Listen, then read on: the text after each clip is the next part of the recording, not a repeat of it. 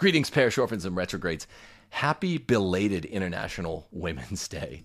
We celebrate privately in the Gordon household. Actually, this is a day that started in Bolshevik Russia in 1917, just before the revolution. So, comrades and women out there, women workers of the world, happy Bolshevik International Women's Day. The Politburo wants you to enjoy it by hating men or something like that. What we originally had lined up for you, in all seriousness, on International Women's Day was supposed to be a panel of Christian feminists who were going to pepper me with questions and probative Socratic lines of reasoning, and maybe pepper spray if they who knows. I mean, it depends. Here's the thing.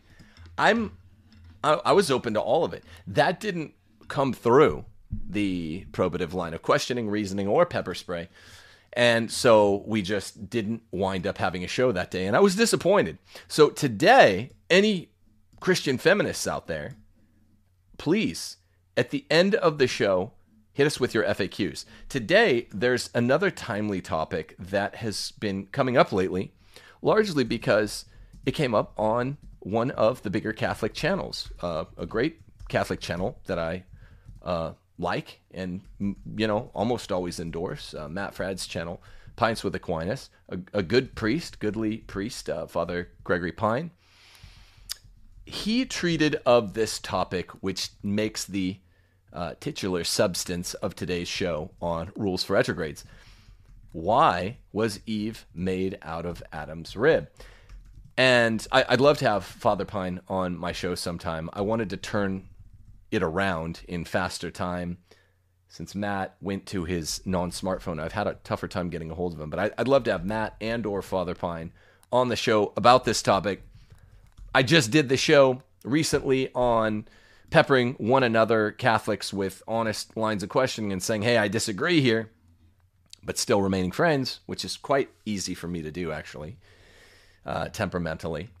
Well, that's what I want to do today, because Father Pine asserted that female equality and dignity required a certain reading of the rib of Adam, which is to say Eve, that is theologically not superable, not supportable.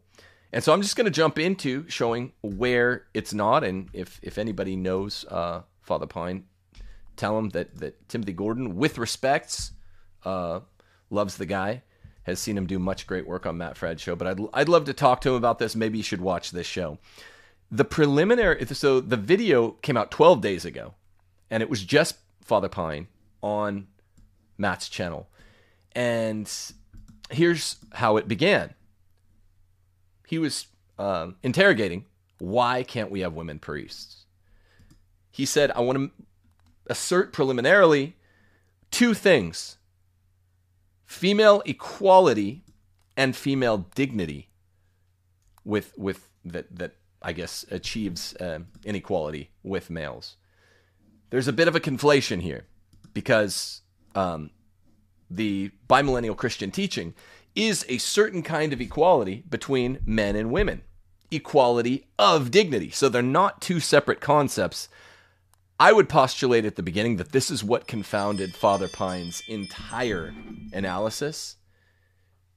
And Steffi Gordon, I'm going to need that phone for, thank you. Yeah, we have so much stuff going on at the house. The phone I use together with books here. I've got the ultimate secondary source material for the question today. I'm mainly going to be working, I've been talking about Ask Your Husband. To correct Father Pine, I'm mainly going to be using the Case for Patriarchy today, because I just stacked up so many resources. Buy Case for Patriarchy, buy Ask Your Husband. If you like the cut of what I'm saying today, I think you will. It's just simple, matter-of-fact theology to assert, as I was, that men and women in the bimillennial Christian tradition are equal in one way only, the dignitarian way. They're equal of dignity, and I think Father Pine's problem is that he thinks equality and dignity are two separate issues. So now he jumps out by saying, Eve is Adam's rib to show their total equality, or something approaching their total equality. Okay? And he proceeds to give a feminist read on this passage, which is, I think, Genesis 2, Genesis 2, verse 22. And he gives a feminist theologian named Matthew Henry's read. This is what Matthew Henry says. Eve was not taken out of Adam's head to top him, neither out of his feet to be trampled on by him, but out of his side to be equal with him, under his arm to be protected by him, and near his heart to be loved by him. This is, aside from the basic idea, not his head, not his feet were the source. Those are correct. Everything else is wrong. And the problem is that Father Pine assigns this to the titular moniker, Aquinas. And Aquinas, this is what he says. It was right for a woman to be made from the rib of man. First, to signify the social union of man and woman, for the woman should neither use authority over the man, and I'm going to cite 3 or 4 other passages where he says the man has authority over the woman. This is clear. And so she was not made from his head, nor was it right for her to be subject to man's contempt as his slave. And so she was not made from his feet. End Aquinas quote. Nothing of equality there in Aquinas. It wouldn't be there. Today, I'm going to cite not only Aquinas, but one of his great masters, Peter Lombard, Augustine, Jerome, Chrysostom, St. Paul, the Bible, in 10 specific spots that say, there is no question here. This is theologically pat, theologically set, that the equality between man and woman, Adam and Eve, is unique, an equality of dignity. God loves us equally, but we are not equal in rank, right, in the hierarchy of the household. Protestants, because they take Scripture so seriously, are better on this issue than Catholics. Okay? So, we're going to get into, the tortured nature of being on a Thomistic show, Pints with Aquinas, and saying that, as I think Father Pine did, I'm sad to announce, that Aquinas takes outmoded Aristotelian anatomical precepts from Aristotle, of course, and this is what misinforms him. Well, this is a theological and an anthropological distinction that Aquinas makes. It has very little to do with the body. The bodily references are anagogical, and I'm going to show you how in today's show. And literally, each of those, I think, 9 Christian thinkers, most of them doctors of the church, all one way say, no, Eve was made from Adam's rib, not his head, because Adam is the head of the body. Now, she wasn't made from his feet because she wasn't a slave. Father Pine seems to think, reasoning along with this Matthew Henry, that any kind of dominion, male over female, is that of master over slave. Aquinas, to whom Father Pine misattributes this quotation, it's really a Matthew Henry quotation, does not conceive of dominion, male over female, as only being in one fashion. There is properly ordered dominion, husband over wife, and improperly ordered. She wasn't made out of his feet because she's not his slave. Peter Lombard repeats this phrase. Jerome does too. But all of them, Aquinas, Lombard, and actually several of the patristics, they all say, but she's made out of rib meat, which is associated with the heart. And the male is uniquely head. So he is to rule over her as a goodly king to a subject, right? One who shares flesh, a unique kind of king, because there's a dignity there that's inherent to woman because she's made out of man. We're going to talk about all of this in today's show, and it's going to be none of my opinion past what I have here, okay?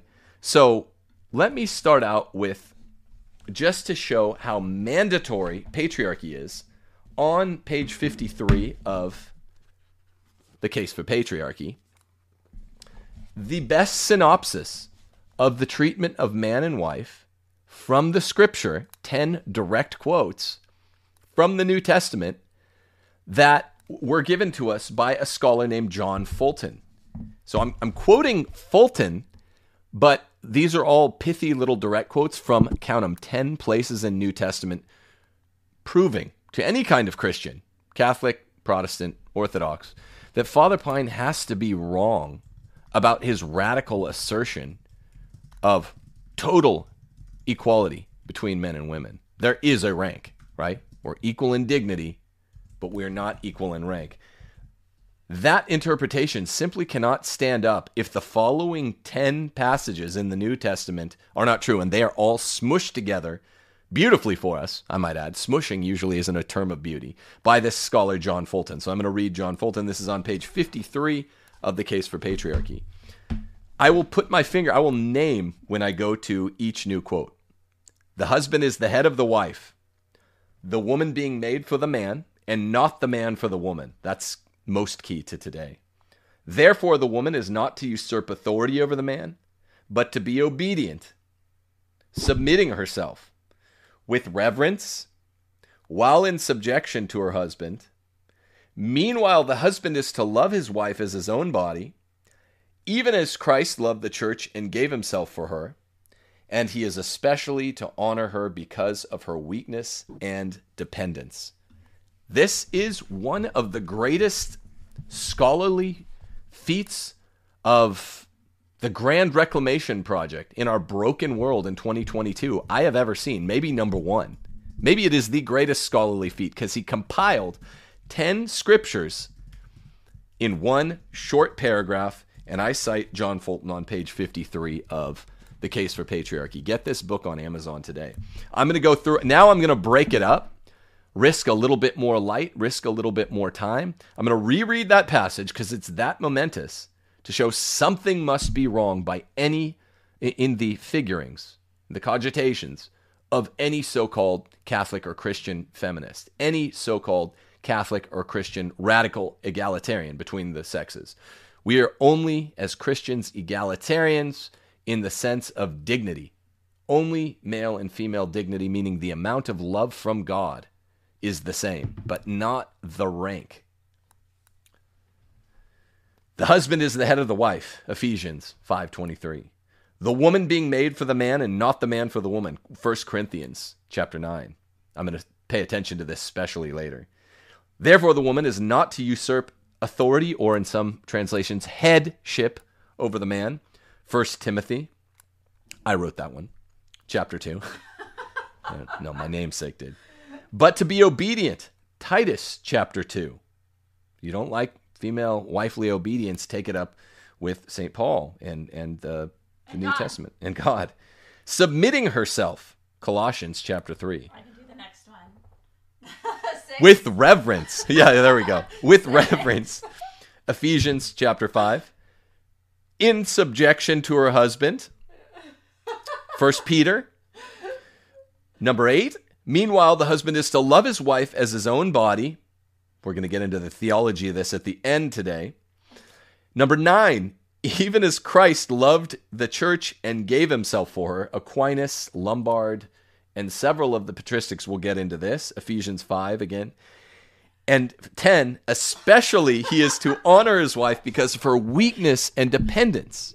Okay? So when somebody says, oh, my wife is so strong. I mean, people know this lady sitting beside me is a wonder. You know, the light of my life, my best friend since I was shortly out of my teens, since she was 18, long before we even began dating, we were friends. Okay, so just my best friend for well over half my life. This is not a contradiction. It is flesh of my, one flesh now. Flesh of my flesh means our kids, but I don't ever describe you, and you're an exceedingly resilient person with an exceeding biography. I mean, just surprisingly tough-fibered.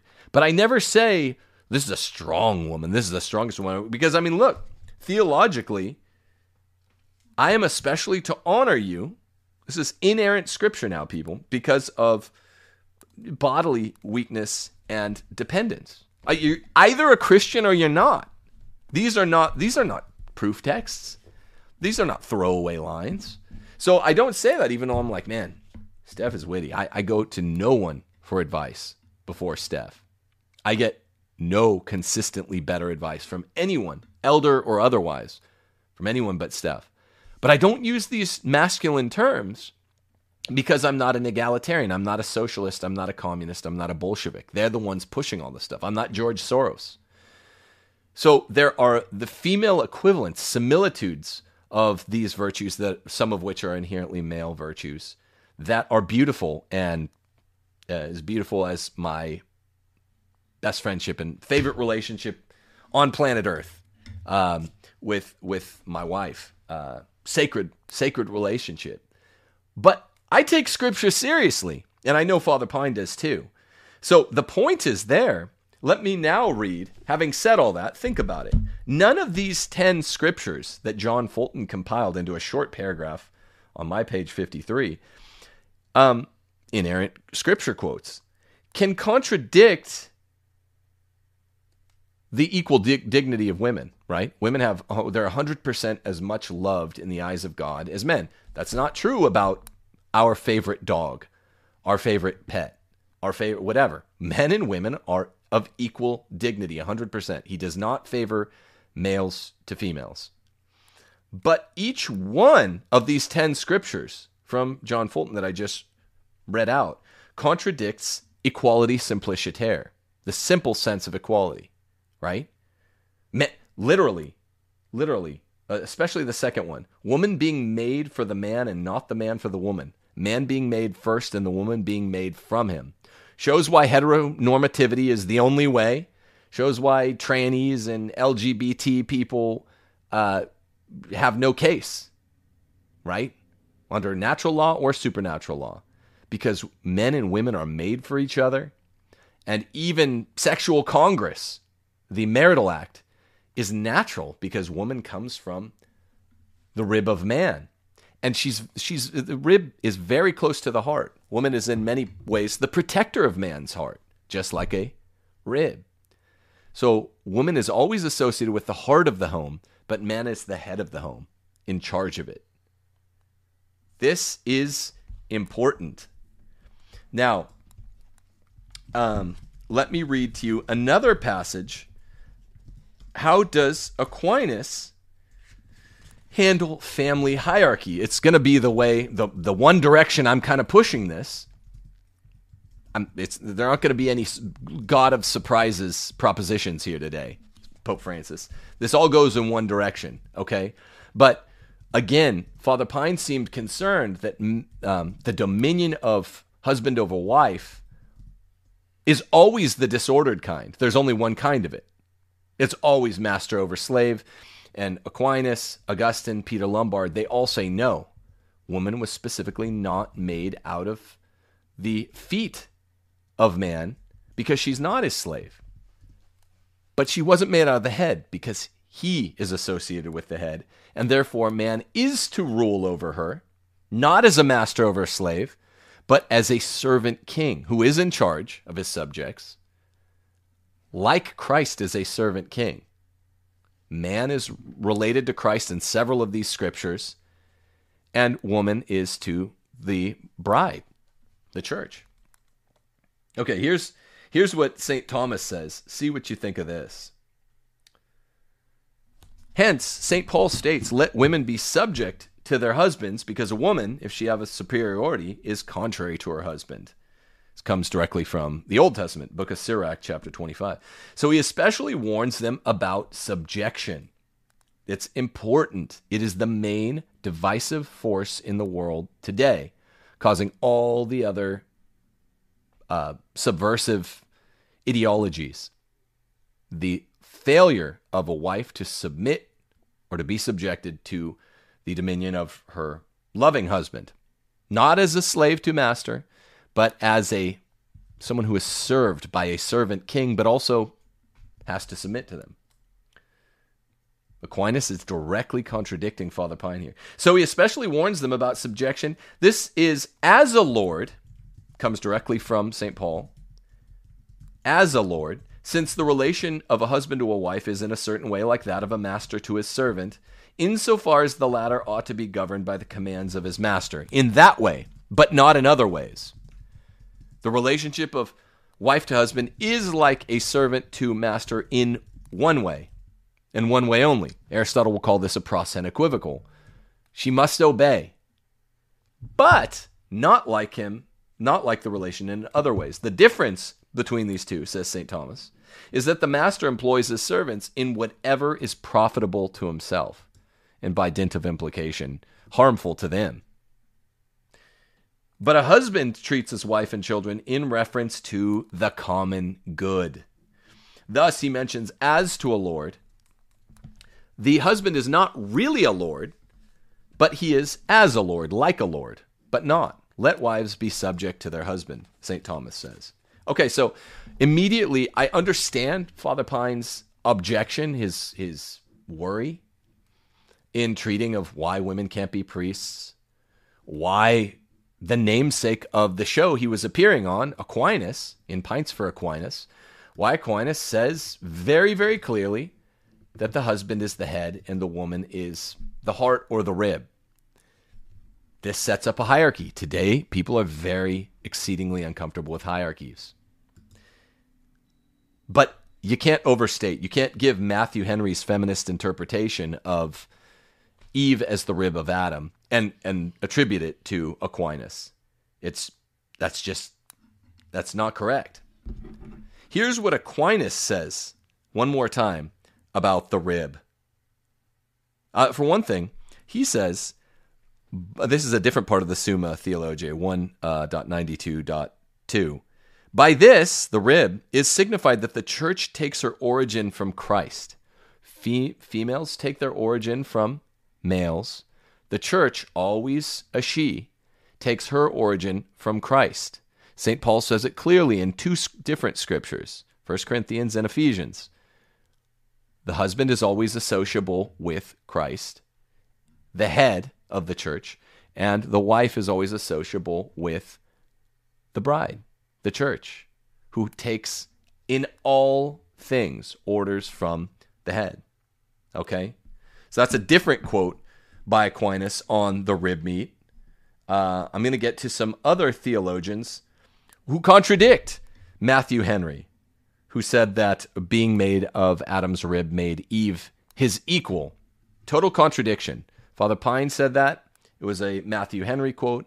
Falsely, I think accidentally, 100%. Father Pine's a good priest. We have nothing but love for him here.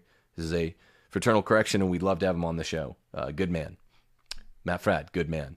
This is how you do it. Just correct. None of the opinions, no emotion, right? Facts don't care about our opinions, things like that. Okay, here's what Aquinas said in the first passage from the Summa. To signify the social union of man and woman, the woman should neither use authority over man, ever, and so she was not made from his head, nor was it right for her to be subject to man's contempt as a slave, so she wasn't made from his feet. That doesn't mean that she wasn't subject to his dominion. And I just read you a longer Aquinas passage from this book to show that definitely there's a family hierarchy. Definitely there's a family hierarchy. The husband is as a lord, not a lord himself, but he's as a lord. And let women be subject to their husbands, because if she has superiority, she's contrary to him. That comes from the book of Sirach.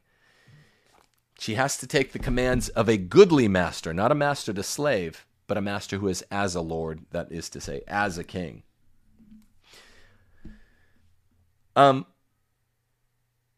So I hope everyone out there understands in the first place, before we get to specific patristics writing on rib meat as Eve, being made from Adam's rib, not his head or his feet, that male dominion can take several forms. It can take a disordered form, which we see largely in Islam, among other world philosophies and religion. Islam's the most prominent one, where far too often, I'd say normally, in normal situations, women are treated as if they were taken from the feet of their husbands, or Eve from Adam. That is not the Christian way. In the Christian world, in the Christian ontology, a woman is, in God's eyes, completely of equal dignity with men, equal love, but not equally in charge, not equally strong, not equally fast, that we have different brain chemistries altogether. And that's why the family hierarchy is such. Okay? She's made from his rib, yes, to show that she's a companion. She's close to his heart. It's much more like an equal than a religion like Islam, where the woman is treated as if she's made from his feet. But not an equal, right? Because the rib is not equal to the head. This is what Father Pine missed. The rib is not equal to the head. Okay. Listen to John Chrysostom. This is important, and it's a little bit of a different perspective on ribs, heads, feet, things like that. After saying the husband is the head of the wife, as Christ also is of the church, St. Paul further adds, this is all Chrysostom writing, and he is the Savior of the body. For indeed the head is the saving health of the body, writes Chrysostom. He had already laid down beforehand for man and wife the ground and provision of their love, assigning to each their proper place. I know this is offensive language to people in 2022, but who cares? This is the truth. For each to their proper place. To the one, that of authority and forethought, the head, the male. To the other, that of submission. And then the church, in this sense, both husbands and wives, is subject unto Christ. So all ye wives, submit yourself to your husbands as unto God. So it's a 1 is to 2 as 2 is to 4. Proportion of proportionality. That's what Chrysostom's after here. Peter Lombard. This was a coincidence because I just had an advanced Latin exam, and I was studying this exact passage starting the day after. I had to make this translation, actually, for my test. The day after I heard the Father Pine show on Pints with Aquinas. And it just jumped out at me. So this is not a commonly translated Peter Lombard passage. Peter Lombard, who wrote the Sentences, Thomas Aquinas' first commentary of theology, was on the Sentences.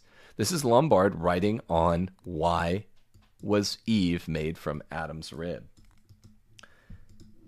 In the same paradise, also, Lombard writes, God formed a woman from the substance of man, and after being planted in paradise and man placed in it, and after all the animals had been named by man, which man did before the formation of Eve, by the way. He assigned names to things. He gave Eve her name. This is mastery. This is theologically, anagogically, always mastery. Man had been placed in paradise then, and after all the animals had been named by him, he'd designated their names. Scripture adds this: God cast a deep sleep on Adam. When fast asleep, he took one of his ribs and formed it into a woman. I know this is all my Latin translation because it hasn't been translated popularly. Here it is to be noted, Lombard writes, why he did not create man and woman at the same time. Like angels, we're all created at the same time. But first man, then woman from man. This is theologically important. Clearly, the beginning of the human race might be one insofar as even the devil's pride would be confounded, and the humility of man was made high by his likeness with God. For the devil coveted that there be another beginning from God, so that his pride be blunted. This man accepted as the office which the devil perversely wanted to kidnap, but could not obtain. And thereby the image of God appeared in man. Image of God appears in woman too, by the way, if you didn't know. Because as God exists in all things, as the principle or beginning of creation, so also man, because he's made first, is the beginning of generation for all men. He didn't generate the normal sexual way, right? asexually. From him was generated woman, from man and woman, who are one flesh. You come together as one flesh, and that's the normal procreative act. Okay, so that's Peter Lombard, and that was just a pure coincidence. The day after I heard the Pine quote, I saw that. I have a million other quotes for you. Aquinas again, since the namesake of Father Pine's show is Aquinas, I decided to get another passage for you because it's important. So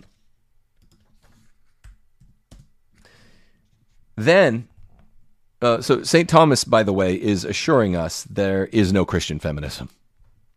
If any conceivable doubt remains, as if St. Paul hadn't been sufficiently clear in those 10 scriptures which I read for you at the beginning of the show, St. Thomas puts the theological necessity of the household patriarchy beyond all doubt by stipulating that the wife is subject to her husband's dominion in all things not contrary to God. I'm going to read this to you now from Aquinas. I just read to you from page 59 of the Case for Patriarchy. But I want you to be crystal clear. I'm citing all of these fathers and scholastics because it's that simple a theological question, whether or not it's unpopular in 2022. It's clear. The church has always taught it. It's central to Christology, who Christ is. It's central to ecclesiology, who the church is. Christ is male, the church is female. There's a very real relationality between them.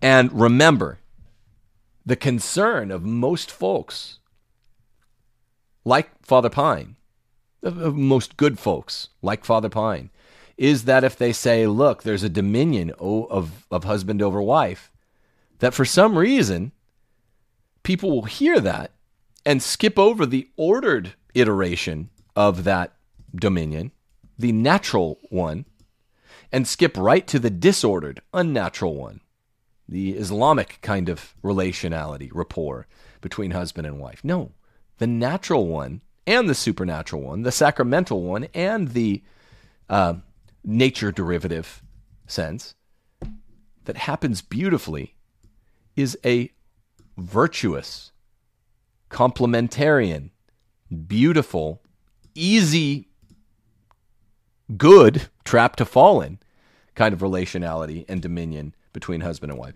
Here's what Aquinas says to prove that there are at least two senses of this dominion. At least one's good. There might be several bad ones, but here's the good one. Then St. Paul brings in the example when he says, as Christ is the head of the church, God has made him head over all the church, which is his body. Ephesians chapter 1. This is not for his own utility, but for that of the church, since he is the Savior of the body. For there is no other name under heaven given to men whereby we must be saved. Behold, God is my Savior. I will deal confidently and will not fear. From this, he draws the conclusion he intended, saying, therefore, as the church is subject to Christ. Thomas continues, as though he said, it is not proper for an organ to rebel against its head in any situation. A rib to rebel against the head? Not proper. But as Christ is the head of the church in his own way, so a husband is the head of his wife. And therefore the wife must be obedient to her husband as the church is subject to Christ. This is Aquinas citing St. Paul. Shall not my soul be subject to God? This is Psalm 62. He's quoting. So also let the wives be to their husbands. See how clear this is, folks? There's nothing to get tangled up on. No snags. Unless you try to let in a little bit of Christian feminism. Not to be bad, but to be copacetic, to be palatable. The way Father Pine was doing. Other channels do this regularly. Good channels. You can't let in even a little bit of the feminism. It's toxic poison. It's the original sin. It's the font of all the weirdness we see in the world today, LGBTQ+. And you, Thomas concludes, shall be under your husband's power, meaning that's a good thing, in all things which are not contrary to God. For Acts 5, Thomas says, affirms, we ought to obey God rather than men. What he's directly saying here, Aquinas, is that when a wife obeys her husband if he's not ordering her to do something impious where she can disobey. She is obeying God. And this is and this is where we're going to go a little bit more theologically with the last 5 or so quotes I've lined up for you on the subject. This is what headship is. It even involves the theology of veiling. A man's headship is unmediated by anyone. He's the head of the single cell of society. He must obey God, yes, but there's no one to tell him what to do day to day. A wife is different. She veils her head. She doesn't have headship. St. Paul says this a few places in Scripture, precisely because her headship is mediated. It's her husband's headship. This is very, very important theology, and you can see, even if you don't like what I'm saying, I understand. Even if you don't like the clear teaching of the church on this, and it's difficult in 2022, I think it's very natural. I don't think it's one of the hard sayings in the Bible. I do think there are hard sayings in the Bible. I think this is what I've always known. But if you don't like it, you can at least see, probably a little bit better now, why someone with the received view of the church on husbands and wives would attribute with so much clarity all of the world's big problems to the erosion of the family. When wives, as St. Paul says not to do 3 different times in Scriptures, commandeer the headship from their husbands. Okay, so St. Jerome, master of the Bible, says something beautiful. He says, Adam's rib was fashioned into a woman, and it signifies Christ and his church. Aquinas repeats this, basically, in another passage that I don't have in here. I've already read it once. I'll read it again. By this, the rib, is signified that the church takes her origin from Christ. St. Augustine writes on this, he ruminates a little more deeply, writes on the rib, Adam's sleep was a mystical foreshadowing of Christ's death, and when his dead body hanging over the cross was pierced by the lance, it was from his side that there issued forth the blood and water that, as we know, signifies the sacraments by which the church is built up. In other words, out of Adam's side came Eve, out of the side of Jesus, the new Adam, blood and water, sacraments, hence new Christian life. So that's a beautiful meditation there. Let's go back to Chrysostom, who writes on this, just to conclude the meditation here. Let's go back to Chrysostom. Anticipating and responding to 1 Corinthians 11's connection to 1 Timothy chapter 2. These are 2 of the anti-feminist readings in the Bible. We have them both on this, the Case for Patriarchy cup here. You can buy this online. Chrysostom connects in this anticipation the concept of male primacy, male firstness, and male in-chargeness with that of male moral instruction, like a priest, the priest of the household. I know some of you out there are half on this. You're 1 foot in, 1 foot out on, God save the patriarchy, heaven kill feminism. And so you'll say some of these things like, men should be priests of the household, but they don't want the logical conclusion required by that turn of phrase. Moral instruction by males, meaning total dominion by males, by husband, is required by the, priest of the household imagery. That many of you are comfortable with that, but you're not comfortable with the conclusions. Get comfortable with it. Read Scripture. To know Scriptures to know Christ, and to know Scriptures to know whether, if you're a married person, if you're a man, headship.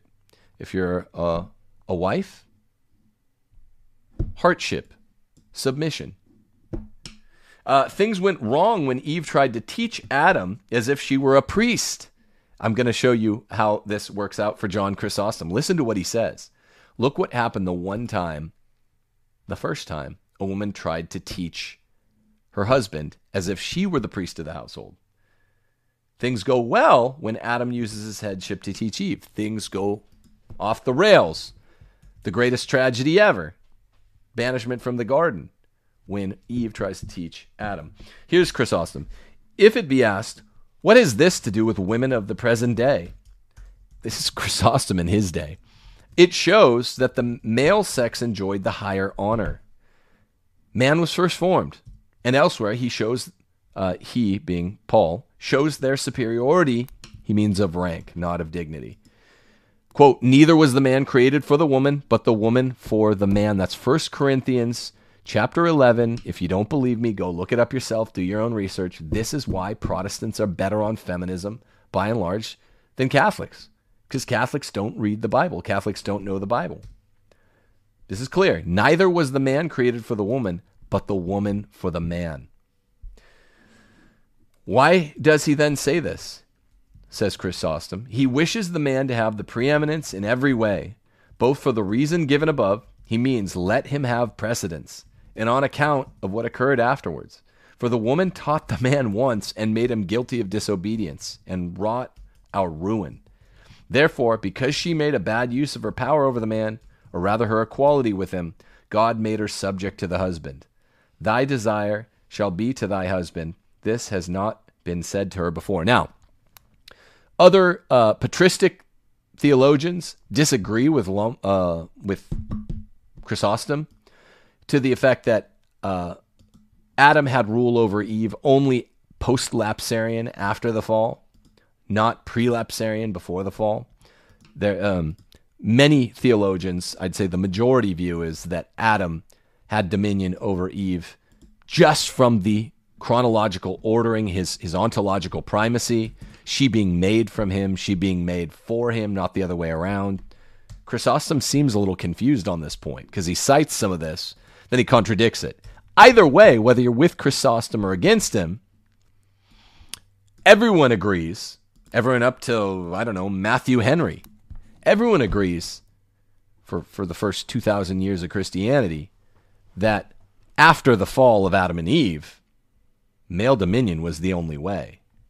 Okay? No one, aside from people after the 1960s, began trying to be a Christian and to say that there's no such thing as husbandly dominion over wives. This is brand new. It's got no intellectual basis for existence. It's got no pedigree. Got no intellectual teeth. And people just repeat it largely because they're confused and because they've heard other people repeat it and because they're afraid to go against the feminist lynch mob. That doesn't always mean women, right? The feminist lynch mob is just the mainstream media. Even in the church. Even the church is largely capitulated. One more quote from Chrysostom here, which will make the case kind of complete. Why was Eve made from Adam's rib? Because it's a place of dignity. It's nearest the heart. Women are called the heart of the home. Men are the head. But she wasn't made of his head. How many times do you have to read this to get, oh, it doesn't mean egalitarianism, total equality. What it means is complementarity. Different members of the body. The male's the head, female's the heart, or that which protects the heart in another construction. All right, listen to Chrysostom here. This is, again, another cause. He's talking about the covering of the female head before the leader or the head of the tribe, which signifies, across many cultures, including Christian cultures, the absolute dominion of the leader when you cover your head in front of him. And Chrysostom will call it natural. So he says, this is, again, another cause. Not only, so St. Paul speaks, because he has Christ to be his head, ought he not to cover the head? A sin for men to veil. Women must veil. It's a sin for men to veil. Why? Because when Adam veiled his authority, all of humanity was lost from the garden. The fall, the original sin, because Adam veiled his authority, men are not allowed to veil their headship. But because also man rules over the woman, says Chrysostom. Says Chrysostom, quoting St. Paul. For the ruler, when he comes before the king, ought to have the symbol of his rule. And therefore no ruler without military girdle and cloak would venture to appear before him that hath the diadem, the ruler. So neither do thou, without the symbols of thy rule, pray before God, lest thou insult both thyself and him that have honored thee. And the same thing likewise one may say regarding the woman. For her also it is a reproach, the not having the symbols of her subjection. It's important. But the woman is the glory of man, therefore the rule of man is natural. Okay, this is another great passage not included in that first 10 spot conglomeration that I pulled from this blessed, what's his name? I forget what his name is. The guy that had the 10 direct and inerrant scripture quotes contradicting egalitarianism. Fulton. Fulton's his name, not Fulton Sheen. Okay? It's really, really important. The woman is the glory of man. Man is not, and man is the glory of God. This is also directly from Scripture. This is also St. Paul.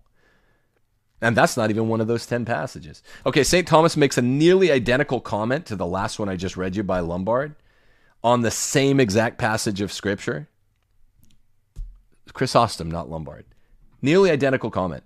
Also, St. Thomas robustly defends the precision of the notion of man as God's glory and woman as man's glory. He does so, Aquinas, in his commentary on the letters to the Corinthians, chapter 226. I'm going to read it to you. See, I bring the receipts. This book is the receipts, by the way. This is just a slice. It's such a slam dunk case for male husbandly dominion, holy dominion, servantly dominion, but dominion all the same over the household, women's subjection under the husband, under a goodly king, that it's easy. It's just pages upon pages of proof. Okay? It's like Thaser and Bassett's book on the death penalty. They just obliterate the anti-death penalty arguments from the Catholic perspective. Here's what Aquinas says in his commentary on the letters to the Corinthians. Some object that because the image of God in man is regarded with respect to the spirit, in which there is no difference between male and female, therefore there is no more reason why man is called the image of God than a woman is. The answer, says Aquinas, again, the titular head of the namesake of the show that I'm responding to, Father Pine.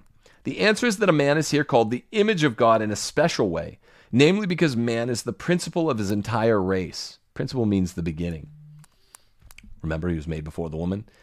As God is the principle of the entire universe, and because from the side of Christ dying on the cross flowed the sacraments of blood and water from which the church has been organized. You see, he got that latter concept from Augustine. Do you see? So, woman's the glory of man, man's the glory of God. This is not the equality simpliciter that the so-called Christian feminists want. I don't know if Father Pine would consider himself in that number, but it is not the egalitarianism or the equality simpliciter that he's arguing for. It's a special kind of equality between men and women that a Christian, a Bible-believing, magisterium and tradition-abiding Christian will follow. It's only equality of dignity, aka a complementarity, which means we're radically different. The man rules. And if you rule the right way, if you're a good man, you will be busy and happy and contented and well loved by not only your wife but your kids. There's totally different rapport there, obviously, but remember, Islam is a whole different thing. That is very close to the idea of Eve being made from the foot of Adam. That's not Christian. Yeah, so I would conclude with a couple of thoughts here. I'm going to print off the questions right now. Yeah, and then we'll do some questions and we'll get out of here.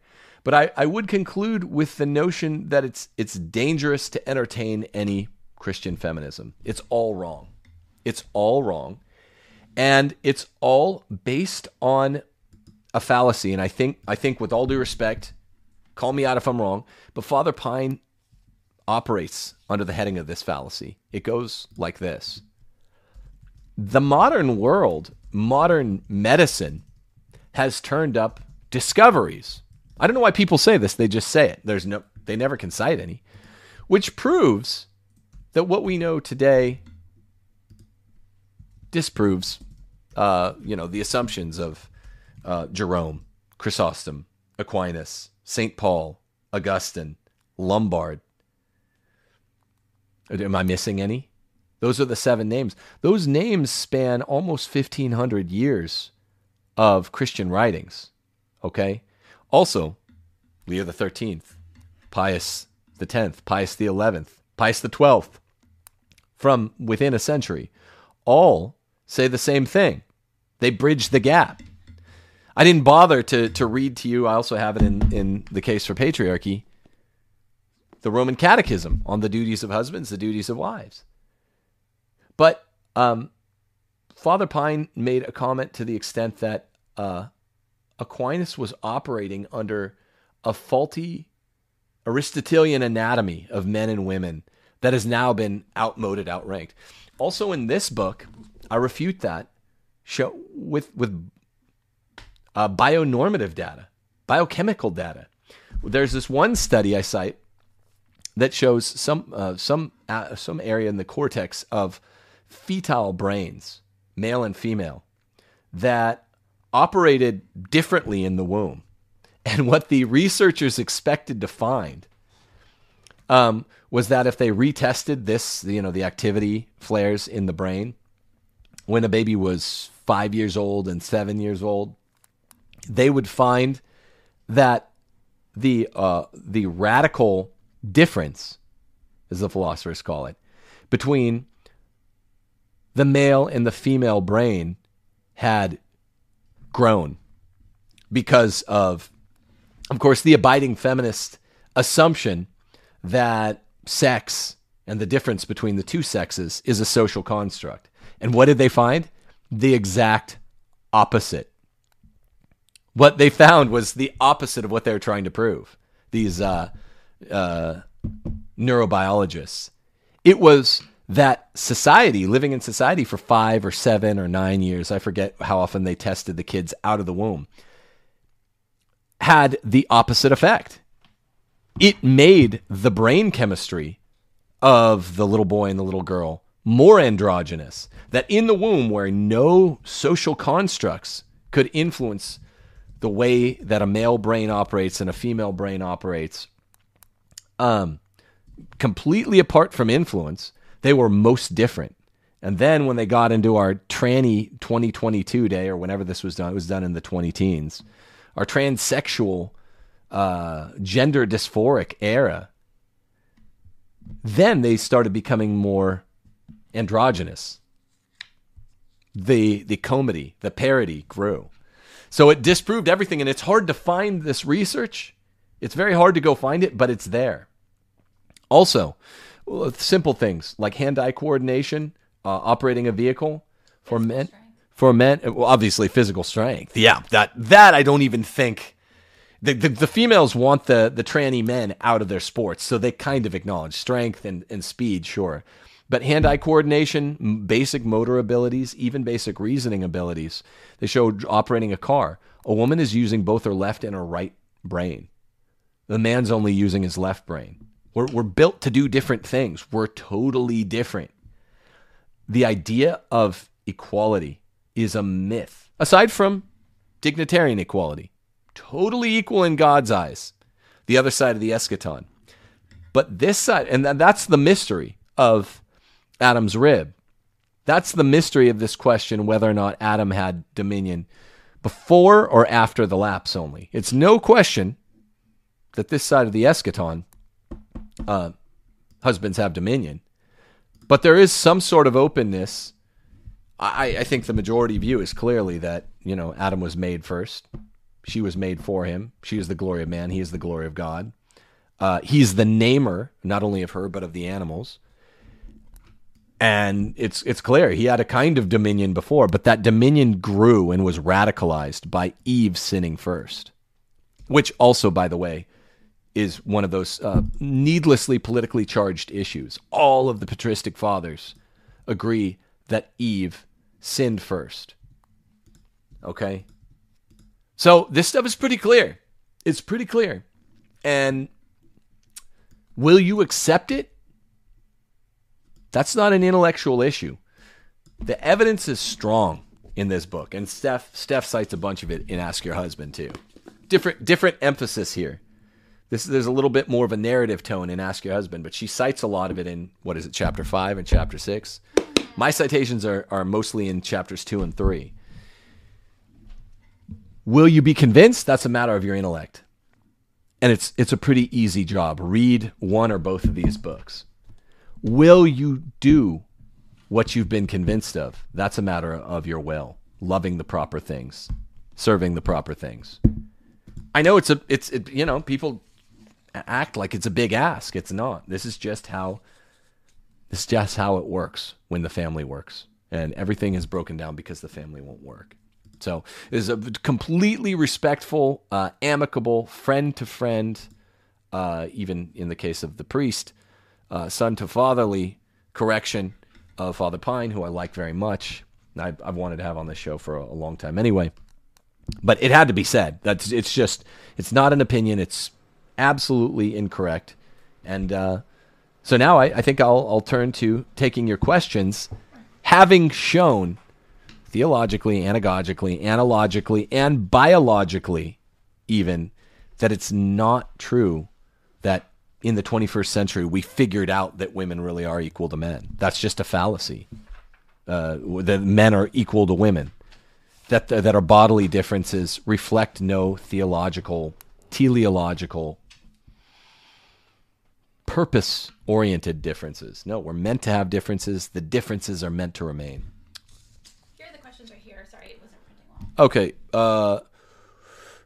Authorities is significantly that he conspicuously leaves out Jesus Christ because Jesus did more for women than anyone else. You cite all the fathers but leave out Christ because you don't like what Christ says and does regarding women? ? No, not at all. No, absolutely not. If you have, look, as always, my friends, if you have anything, Jesus didn't write anything, of course, right? Jesus is being written about by Matthew, Mark, Luke, John, Paul in the Bible. So a lot of, I understand a lot of Catholics are reasonably new to the Bible, but hey, if you have anything you think in the Sermon on the Mount or anything like that, trust me, it's not going, Jesus would not contradict in his teachings what St. Paul wrote about him, what St. John wrote about him. Probably I should have stated that the other way around. St. Paul's not going to contradict, as one of the primary writers of the New Testament, what Jesus' teachings were. That would be a catastrophe for the faith, right?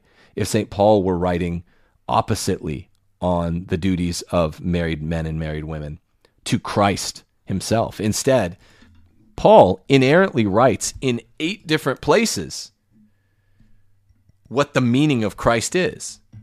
So I know a lot of Catholics are new to the Bible or newish to a deeper read of the Bible.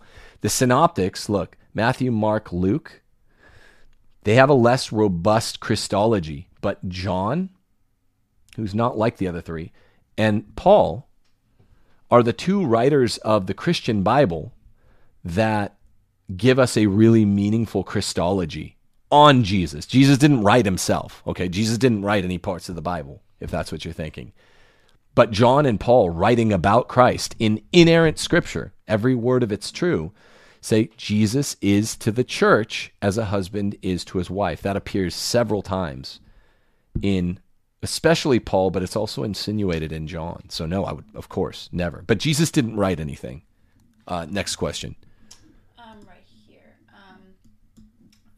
Sorry. Aquinas wasn't pope or a prophet. How much divine weight does his theology have? That's a good question.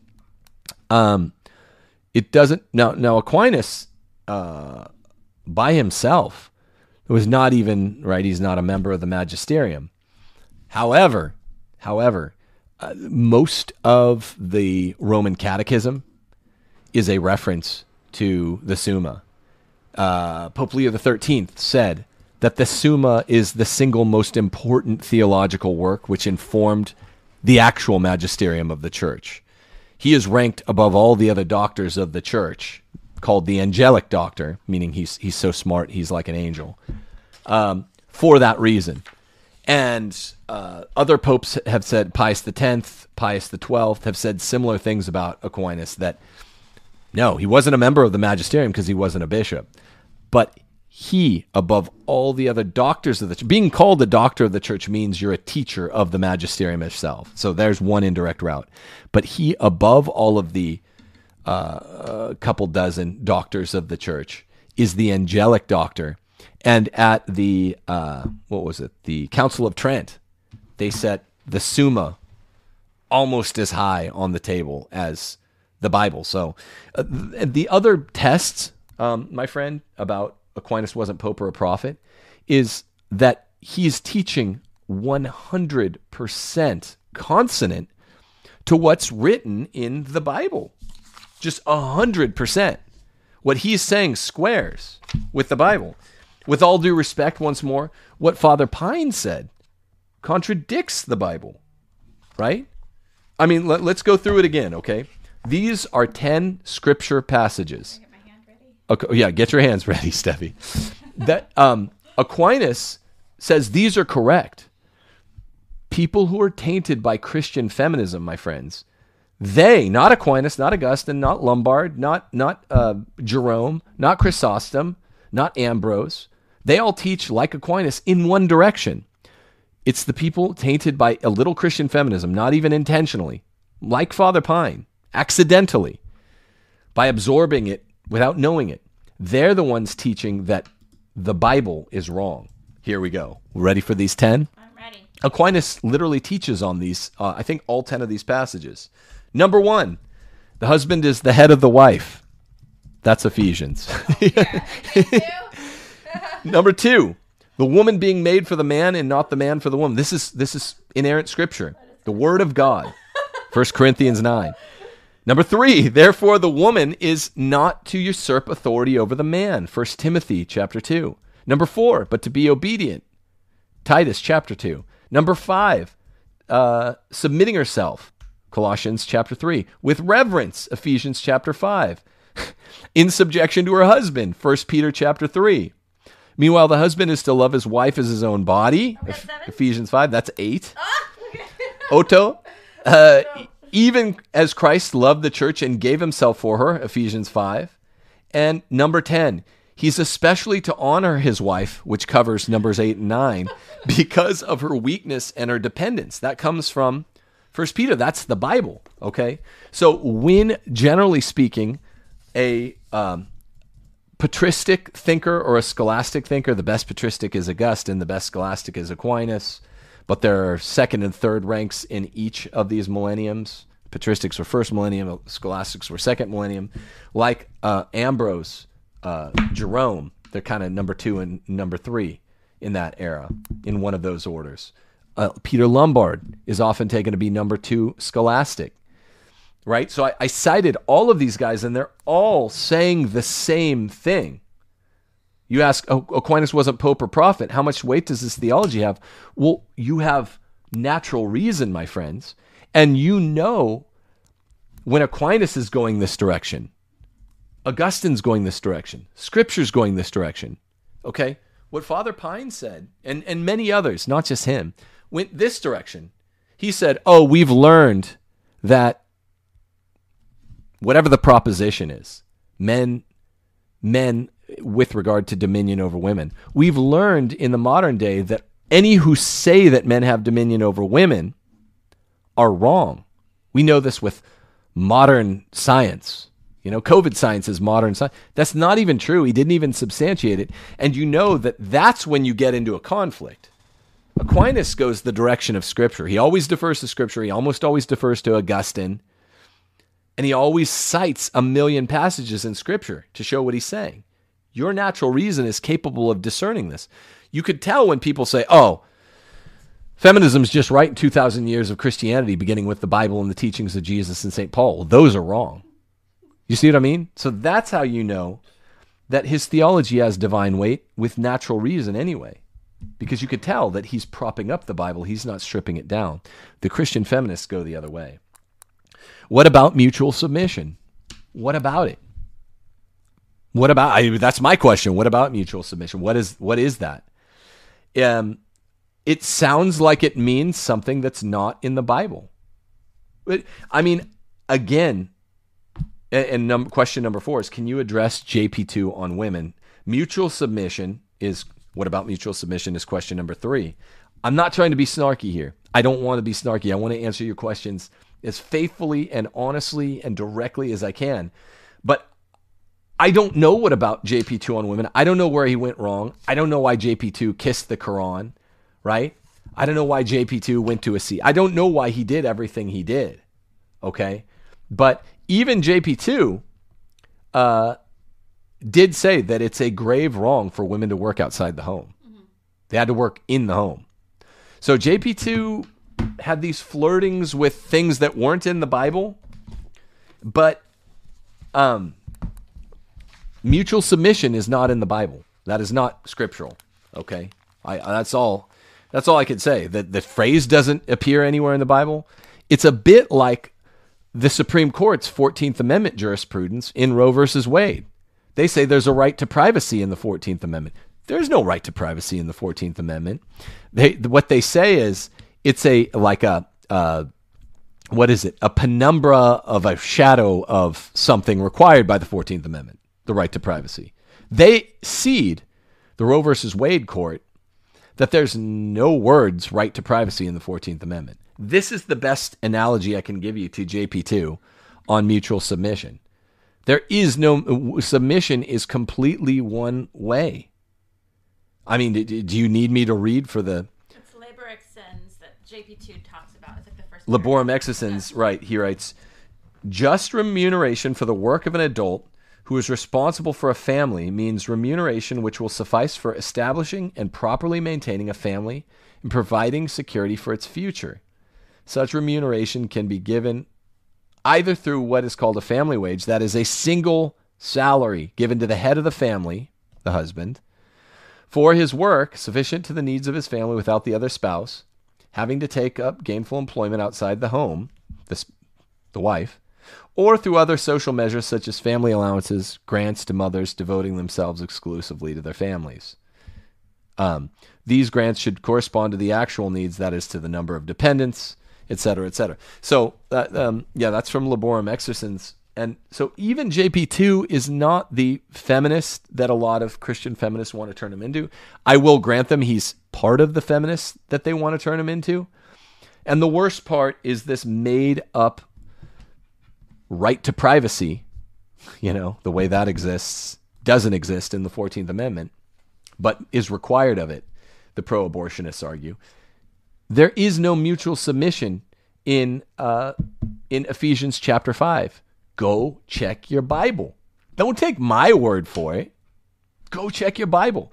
Ephesians 5, verses 21 to 24.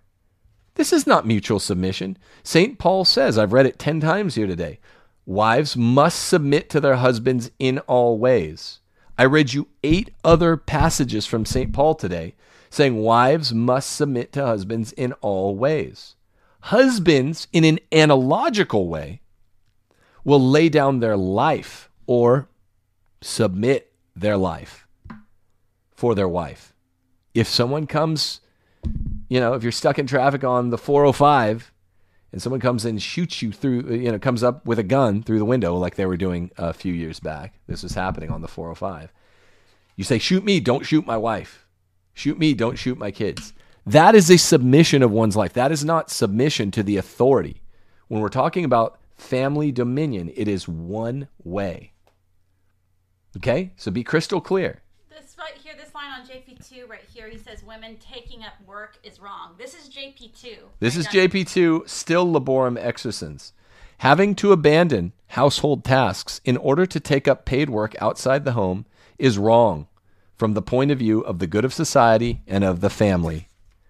When it contradicts or hinders these primary goals, the mission of a mother. Okay, so that's JP2, and yes, I agree. He's very confused on submission on Ephesians 5 verses 21 to 24. Everyone get it out. Go get up on Bible Gateway or whatever. Ephesians chapter 5, 21 to 24. That's what he thought he saw the word mutual in there, and it's not. It's absolutely monolithic submission, wife to husband. Do women have the right to lead? It depends. If a woman is a widow, then she has to do the best to lead her family. That very clearly, today's show stands for the proposition that women are built for followership, body and soul. Men are built for leadership. And there's also something corresponding with this that I think many of you will recognize in your own lives. Men who remember on Godfather, first Godfather, when Vito tells Sonny, he tells the whole room this, but he's speaking to Sonny in what's called like an indirect question. He's like, a man can never be a real man unless he enjoys spending time with his family. And he means spend a lot of it. Because Sonny's a slime ball. He cheats on his wife. He's the scum of the earth. He doesn't love his wife. A man that doesn't love his wife is an unfit king and a tyrant.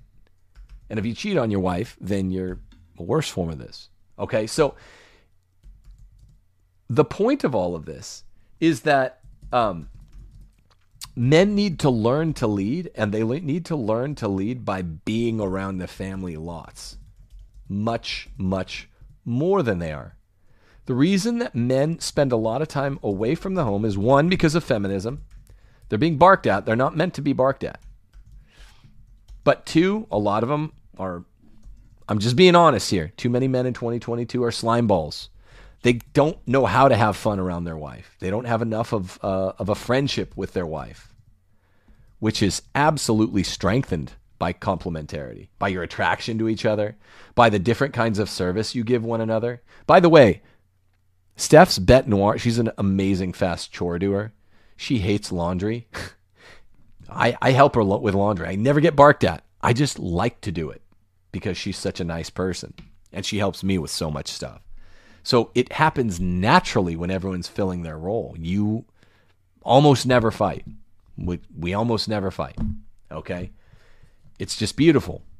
Sonny Corleone, on the other hand, is a scumbag, and too many men fashion their marriages after Sonny. They're not being leaders. They're being scumbags. They cheat on their wife or just don't enjoy the time around their wives. And what they're also doing regarding leadership is they go form a motorcycle club or a no homers club or a no wives club or whatever. And they're like, I'm second ranked in my wine tasting club. That's lame leadership, right? Get your ass home. Go home. Play video games, watch movies, play board games, go play a family football game, play basketball, play tag, play with your kids and your wife too. Everyone should be having a good time together and praying with one another. Besides, you ought to be spending more of your time at home, men. That's what it is to be a leader. And the thing is, it's a blocked wish, a natural drive. Men are all born to be leaders. They're all in these lame weekend warrior activities, 90% of men in 2022, because it's a blocked wish at home. And your friends don't look at you as a leader anyway, even if you're second ranked in your wine club. Go home, exercise your leadership there in a fun way.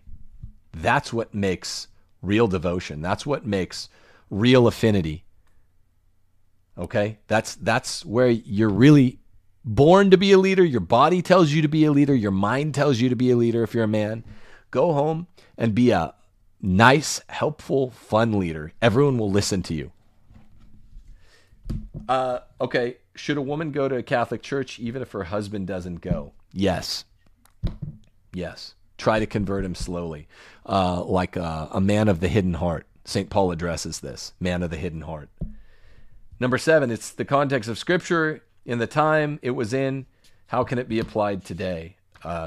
This is one of those nonsensical, historical, critical ways of getting around and inerrant. This is not contextualized in the time of Scripture. Something that's contextualized in the time of Scripture is crop advice, right? Something that is particular to weather patterns they were having then. When we are talking about anthropology, something central to the soul of mankind that is immutable, unchanging. And also, there are far fewer of these unique contexts of Scripture than the historical, critical, biblical exegetes would have you believe. This all came out of the University of Tübingen in Germany. It's all garbage. It's a hot mess. No, husbands and wives are exactly what they were in 2022 compared against, the year 30 AD. Nonsense. It's just nonsense, right? I still have the exact same physical disparities with my wife that a man of St. Paul's day had with his wife. It's utter rubbish. Stop saying it. There's no cause for saying. This is just asserting your conclusion. You see something as a Christian in inerrant Scripture you don't like, and you just say, I'm going to treat this like crop advice from a heat wave they were having in 35 AD in Palestine. That's nonsense, and you know it's nonsense. It tastes a lie on your tongue when you say it, right? It's not context of Scripture. Men and women. So you think St. Paul, in the 8 places he repeats that man is to wife as Christ is to the church, that's unique? You think Christology changes? No. Or that biology or biology God's changes? Creation is changed? It's absurd. It's an outrage to say. And I know they developed this at Tübingen. The pre-Sankt Gallen mafia types. It's nonsense. Taste the lie on your lips, as you say it. Is a single adult woman still under the authority of her father? Whom does a widow submit to? These are good practical questions, not gotcha questions. No, a single adult woman is not fully under the authority of her father, right? If she lives under her own roof, then there's a difference between Judaic law of the Old Testament, Deuterocanon, and Christian law. No, I mean, she doesn't have to obey him once she attains her majority, especially if she moves out of the house, which is a common thing nowadays. So, and she can work. Single women can work. And single women can work and must work. So, no, these things don't apply to her father to daughter as they would husband to wife. That's why Christianity was very specific about a woman being able legally in Christendom to marry a husband who her father doesn't approve of, whom her father doesn't approve. Okay?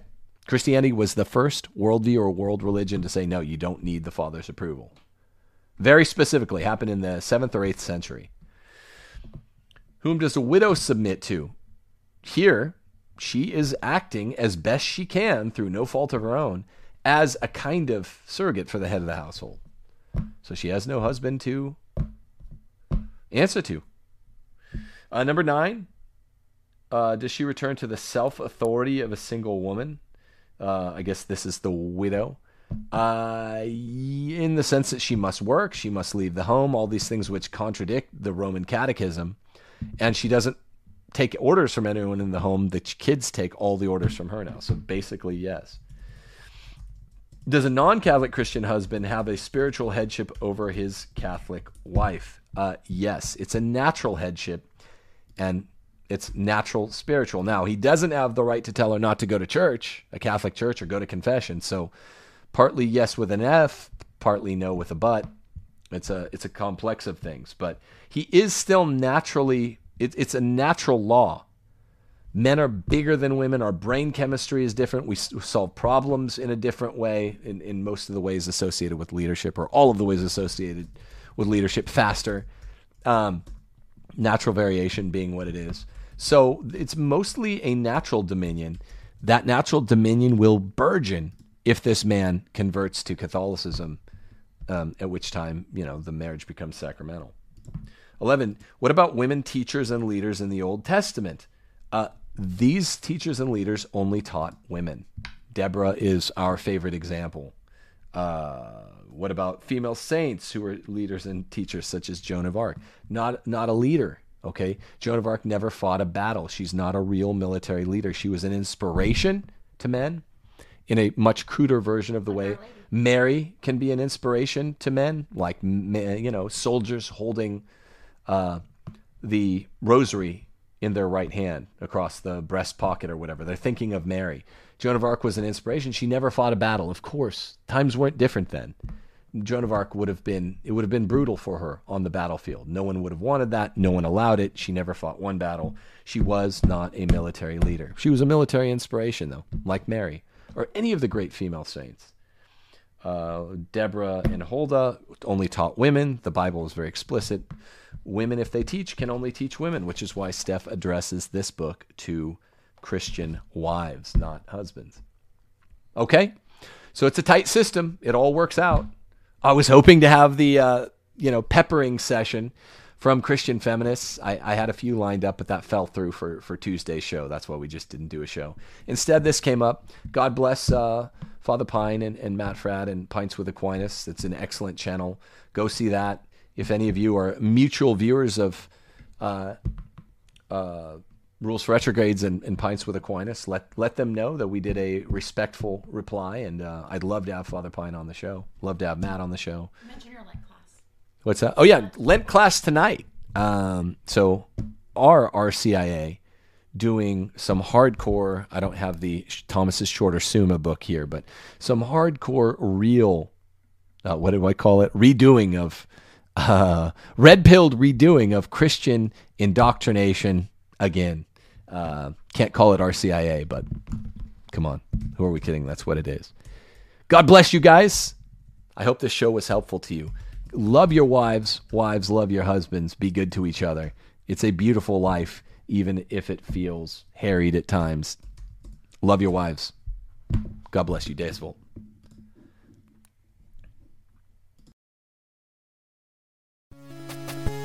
Hail Mary, full of grace, the Lord is with thee. Blessed art thou amongst women, and blessed is the fruit of thy womb, Jesus. Holy Mary, Mother of God, pray for us sinners now and at the hour of our death. Amen. Hail Mary, full of grace, the Lord is with thee. Blessed art thou amongst women, and blessed is the fruit of thy womb, Jesus. Holy Mary, Mother of God, pray for us sinners now and at the hour of our death. Amen. Hail Mary, full of grace, the Lord is with thee. Blessed art thou amongst women, and blessed is the fruit of thy womb, Jesus. Holy Mary, Mother of God, pray for us sinners now and at the hour of our death. Amen. Hail Mary, full of grace, the Lord is with thee. Blessed art thou amongst women, and blessed is the fruit of thy womb, Jesus. Holy Mary, Mother of God, pray for us sinners now and at the hour of our death. Amen. Hail Mary, full of grace, the Lord is with thee. Blessed art thou amongst women, and blessed is the fruit